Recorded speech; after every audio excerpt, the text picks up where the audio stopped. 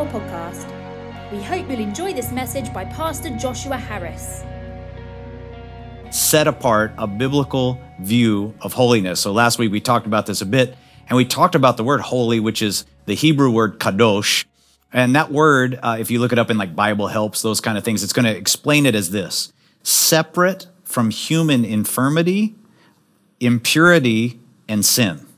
And one of the places that's kind of a famous place where we see this word used is in Isaiah chapter 6, when Isaiah sees the glory of God. He shows up supernaturally, and he sees powerful giant beings called seraphim, or these giant angels with 6 wings, and they're singing and they're saying, "Holy, holy, holy is the Lord of hosts. The whole earth is full of his glory." Now, this word, holy, holy, holy, when you see a word repeated like that in Hebrew, it's a way of giving emphasis.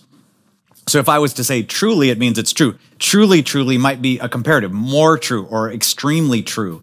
Truly, truly, truly would be a superlative, perfectly true, most true. So when we see holy, holy, holy, the angels are declaring God as separate, perfect, without sin, above, and the most high possible beauty of anything in all of all known existence. And so if holy means that, separate from sin, separate from any kind of impurities, separate from any kind of infirmity, separate from any wrong, how can God make me holy? Last week we talked about, we're not holy, God is holy, God can make us holy. Today we're going to dive in a little more to answering this question: how practically can God make us holy? How does it work? And when we think about this, the author of Hebrews, it's a letter to the Hebrew people in the New Testament, talks a lot about the idea of how God develops this idea of holiness, this set apart, this perfection that God desires for us, how he helps us live out and walk in that, and how he makes us people who can truly be holy. It says this in Hebrews chapter 10, verse 1, "For the law, having a shadow of the good things to come." So he's referencing all the rules God gave in the Old Testament. So if you kind of take the story of humanity, we were created. We were created for perfection and relationship with God. He put us in this garden, and we had perfect relationship with each other, Adam and Eve, and perfect relationship with God. We could walk with him in the cool of the day, but they were deceived into disobeying God. When they disobeyed God, he said we would die. The death was separation from that relationship with God. And so over time, people began to get more and more sinful, more and more turn away from God. We're making more and more mistakes, hurting each other, hating each other, producing death on the earth, because every time, the Bible said every time we sin, we produce death. And so every time we miss the mark of what God has for us, it's going to produce death. Example, if I'm rude, Pastor Mark's in this room right now. If I sin against him, if I lie, if I don't live up to my word with him, if I hurt him, if I gossip about him, I can actually produce death in our relationship. It kills the intimacy, it kills the closeness of our friendship. And so sin produces death. So what God did is he gave the people of Israel this law, right? And it was all the rules on how to avoid sins. And now this author of Hebrews is explaining all those rules, all those laws were given as a shadow of something to come, not the actual image of the thing. It was a picture. It was a foretelling. It was a foreshadowing. It was a symbolic, almost prophetic vision of what was to come. And it said that was having a shadow of the good things to come, but it wasn't the very thing itself. But those things can never, with those same sacrifices, with those same sacrifices which are offered continually year by year, make those who approach perfect. So it's saying, despite the fact that God gave the law, despite the fact that God gave the rules, those rules, even if you obey them, even if you follow through with all the sacrifices and all the rituals and all the different things, they could never fully perfect any human being. So can those rules make us holy? The answer was no. They gave us an image of what holiness was, but they didn't empower us to live that perfection or that holiness.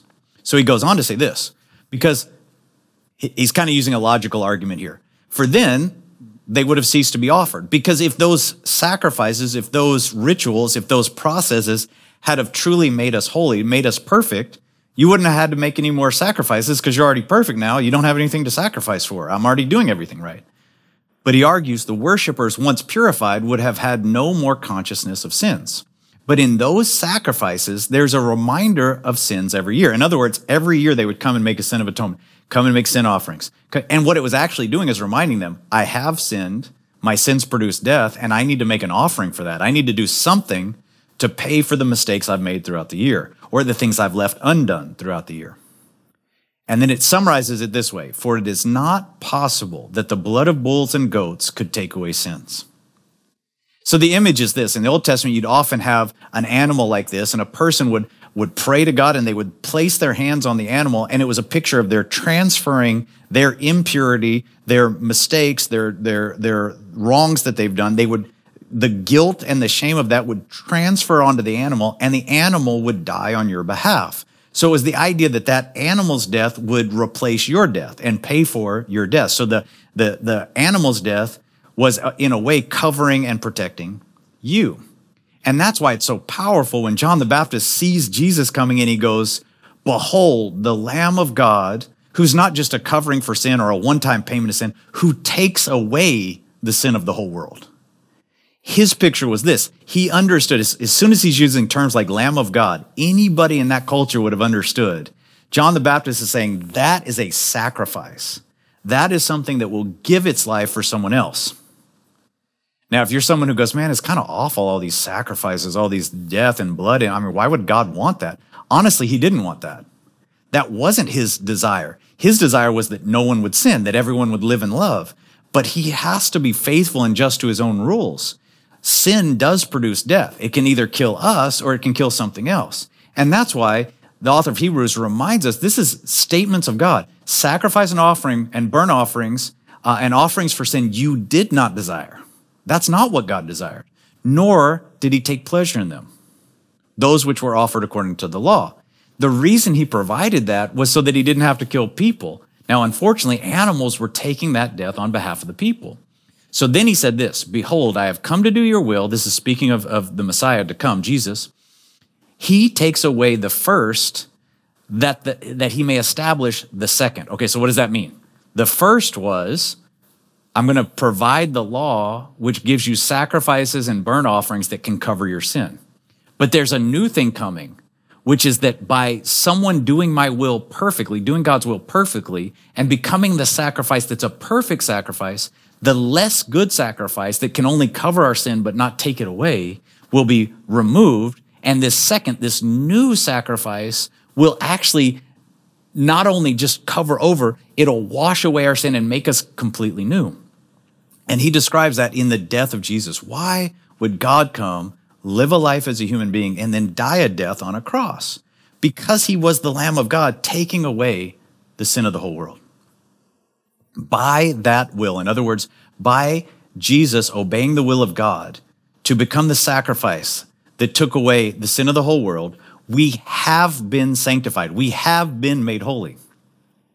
You're actually not waiting to be made holy. If you're someone who goes, I'm a follower of Jesus, I'm seeking God, he positionally makes you holy the moment you say, Jesus, you are my Lord. He washes your sins away. He forgives your guilt. He washes your shame away, and he declares prophetically, you are holy. You are set apart. You are different. You are made unique for God's purpose on life. And he did that through one offering of the body of Jesus Christ once for all. It was done once. It is still effective today.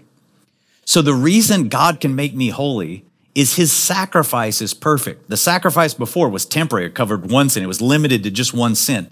This sacrifice covered all sin and washed it all away. And with one sacrifice of Jesus' life, he makes us holy, set apart to God. That's what he promises here in the book of Hebrews. Now it goes on to say this.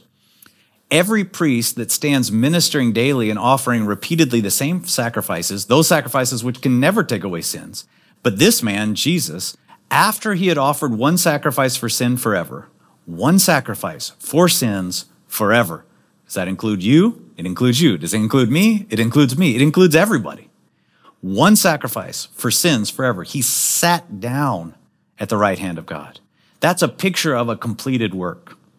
There doesn't need to be more sacrifices made. In fact, if we were to sacrifice animals now or do some kind of rituals to earn forgiveness from God, it would actually be a slap in the face of the work of Jesus. Because what we would really be saying is, Jesus, your work on the cross is not enough. So he says, no. This sacrifice was made once. It washed sins away forever. I can sit down at the right hand of God. Now, that guy who's sitting at the right hand of God is not just sitting there doing nothing, by the way. He sat down, and now he begins to work. And it describes that work as being almost like one of the priests. So earlier in the book of Hebrews, he makes these comments. There were many priests because they were prevented by death from continuing. So here's what he's saying. Before, if I sinned, I go to the priest helps me out. The problem was, the priest has his own sins. He's got to make sacrifices for his own sins.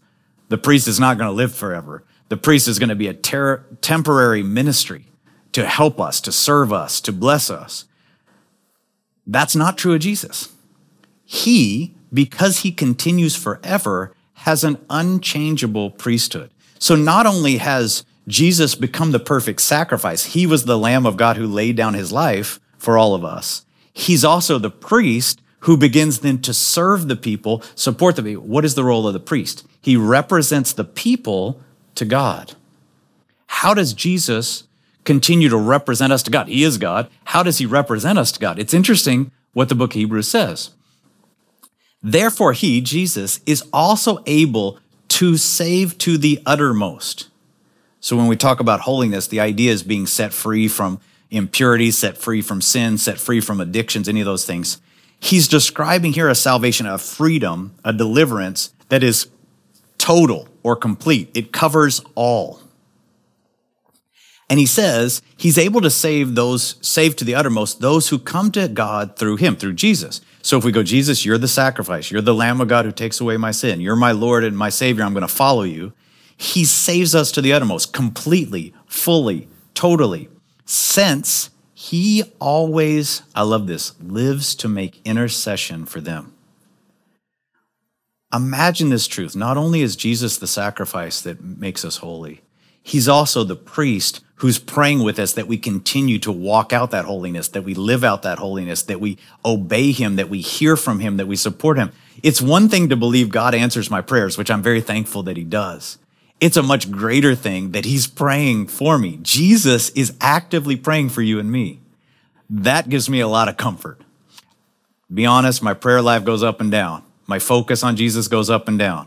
My strength in my own ability to follow Jesus and serve him goes up and down. My willingness to fully obey God goes up and down. But Jesus never falters, never fails, never changes. He's living to make intercession for us, strengthening us in our journey with him as we move forward. Now, you might wonder at this point, well, if he already made us holy, he's already praying for us. I feel like I still make mistakes sometimes. I feel like I still fall short sometimes. So you're saying I'm holy, and maybe positionally that's true. When God looks at me, he sees me as holy, set apart, pure. He's washed my sins away, all those things. But I find I still make mistakes sometimes. And if we jump back to Hebrews chapter 10, a similar thing is being said about the role of Jesus. Jesus is King of Kings. He's Lord of Lords. He's conquered death. He's conquered hell. He's conquered sin. He's set us free from everything that could ever hold us down. Nothing will separate us from his love ever again because he's died for us. He's risen from the dead for us. He's given us new life. All that is true. But then it describes him this way. It says, from that time, he's waiting till his enemies are made his footstool. And a theological idea you might hear often is this idea of already, not yet. Jesus has already defeated death, the grave, and hell, but we haven't seen it fully established on the earth with a new heaven and a new earth where nothing dies and there's no more sorrow, no more tears, what's described at the end of the book of Revelation, right? The perfection where God has restored everything to exactly the fullness and the completeness of his original design. And we're actually going to get into that towards the end of this series together, that God's ultimate plan, what we might call glorification or the culmination of his work, where everything's restored to the way it's originally intended by God, and we enjoy the fullness of heaven on earth with God. Right now we get glimpses, tastes, while we go through this journey where there's still challenges, where there's still temptations, where there's still opposition, where there's still persecution. The good news is ultimately in all those things, we're still more than conquerors through Jesus who loves us. So when he's describing our journey on our life on this earth, positionally we're made holy. God is working out our lives a way in which we can experientially walk in that holiness. In other words, right now, God has positionally made me where he looks at me, he sees no sin. He's teaching me to live my life in such a way where I actually don't participate in sin any longer. The truth is I still do sometimes. And then I have to recognize that. I have to repent from that. And then I receive from God his grace to not move that way anymore. And he describes that in the next verse in this way. By one offering, by the offering of Jesus, God has perfected forever. So you're perfected positionally. You're set aright by God positionally forever. Those who are in the process, who are being sanctified. So he has made us holy and he is making us holy. He has perfected us forever. He's in the work of helping us experientially live out that perfection in our lives, in our attitudes, in our hearts, in everything we do. How does he do it? The Holy Spirit also witnesses to us. For after he had said before, this is the covenant that I will make with them. After those days, says the Lord, I will put my laws into their hearts, and in their minds I will write them. So God's work is this. He's perfected us forever. He's forgiven our sins, forgiven our impurities. He positionally shows us as holy, set apart to God. Now he is working into us his laws, his truth, his love, his compassion, his wisdom. It's working into our hearts. It's working in our minds. And then he's training us to work out those things through our life. As the book of Philippians says, we're working out our salvation with fear and trembling because it is God who is working into us his word, his will, his works, his life, and that we might work them out in our daily life. So positionally, you're holy before God. Experientially, he's training you to live out that holiness more and more every day. So what have I said about being set apart? How can God set me apart? First of all, I need to understand something. Ritual sacrifices aren't enough. You might go, hey, I didn't live on the Old Testament. I'm not sacrificing. I don't want to do that. But maybe sometimes we replace that with, well, if I go to church more, I'll be more holy. If I do more good works or give to the poor or do these certain things, maybe I can feel more holy in myself. We are not doing good works in order to earn God's righteousness. We do good works because God's righteousness has already been given to us. We don't do good works in order to be made holy. We do good works because we've already been made holy. Why? Because ritual sacrifices, whether religious or whether personal conscious or whatever they might be, they're limited. They only cover a specific thing. The old rituals would cover a specific sin, not all sin. If I start doing good works today, it might make me feel better for the day, but it doesn't change my heart. It doesn't change my attitude. It doesn't change my life. Ritual sacrifices aren't enough. They're limited. They're temporary. They might fix me for a day. You know, it's like willpower commitments. A lot of people, New Year's resolution, right? So you join a gym, you go twice, and then you pay gym memberships for the next 2 years when you don't go to the gym. It's a temporary fix. It's not a lifestyle change. Those ritual sacrifices are imperfect. They can do partial work, but they don't do the full work to truly change you to be like Jesus. But Jesus' sacrifice is perfect. He's the perfect sacrifice because he's the Lamb of God that takes away the sin of the whole world. His sacrifice once changed our very nature and being, washing away guilt and shame forever, not just covering it up. But he's also the perfect priest. So that sacrifice now becomes a life where he's interceding for us. He's praying for us. He's strengthening us because he represents us to God. He's fighting with us and fighting for us to live out the life God intended for us. He's also perfect in power because his work actually changed, if you'll notice, our hearts and our minds. His sacrifice doesn't just deal with externals. It works internally to change us from the inside out.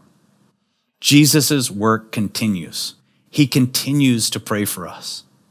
So positionally, we've been made holy, but day in, day out, that takes walking it out. He's walking with us. He's praying for us. He's strengthening us. He's encouraging us. He's in the process of sanctifying us. If we've been the ones he's positionally made perfect, he's in the process with us of sanctifying us. He's transforming us by putting his words, his heart, his spirit into our hearts and minds that we might think and live like him. So come to the end of the message, we come to our time of communion together, and we always celebrate this as a reminder of the work of Jesus. Jesus' body broken that our bodies could be made whole. Jesus' blood spilled so that our sins could be forgiven. One sacrifice for all. So we take this as a reminder of that one sacrifice that has made us perfect and now empowers us to begin to live out that perfection, what we call sanctifying work, to change our hearts from hearts of stone to hearts of flesh, to change our attitude from being self-focused to being God-focused and others, people we see as people who are there to serve them, not to be served by them. So I pray today as you take communion in your own time and you receive just wisdom from the presence of God, that you'd be reminded there's a sacrifice that can truly wash away your guilt, truly wash away your shame. But not only that, can also empower you to live different day in and day out. God bless you. Hope you have a great week.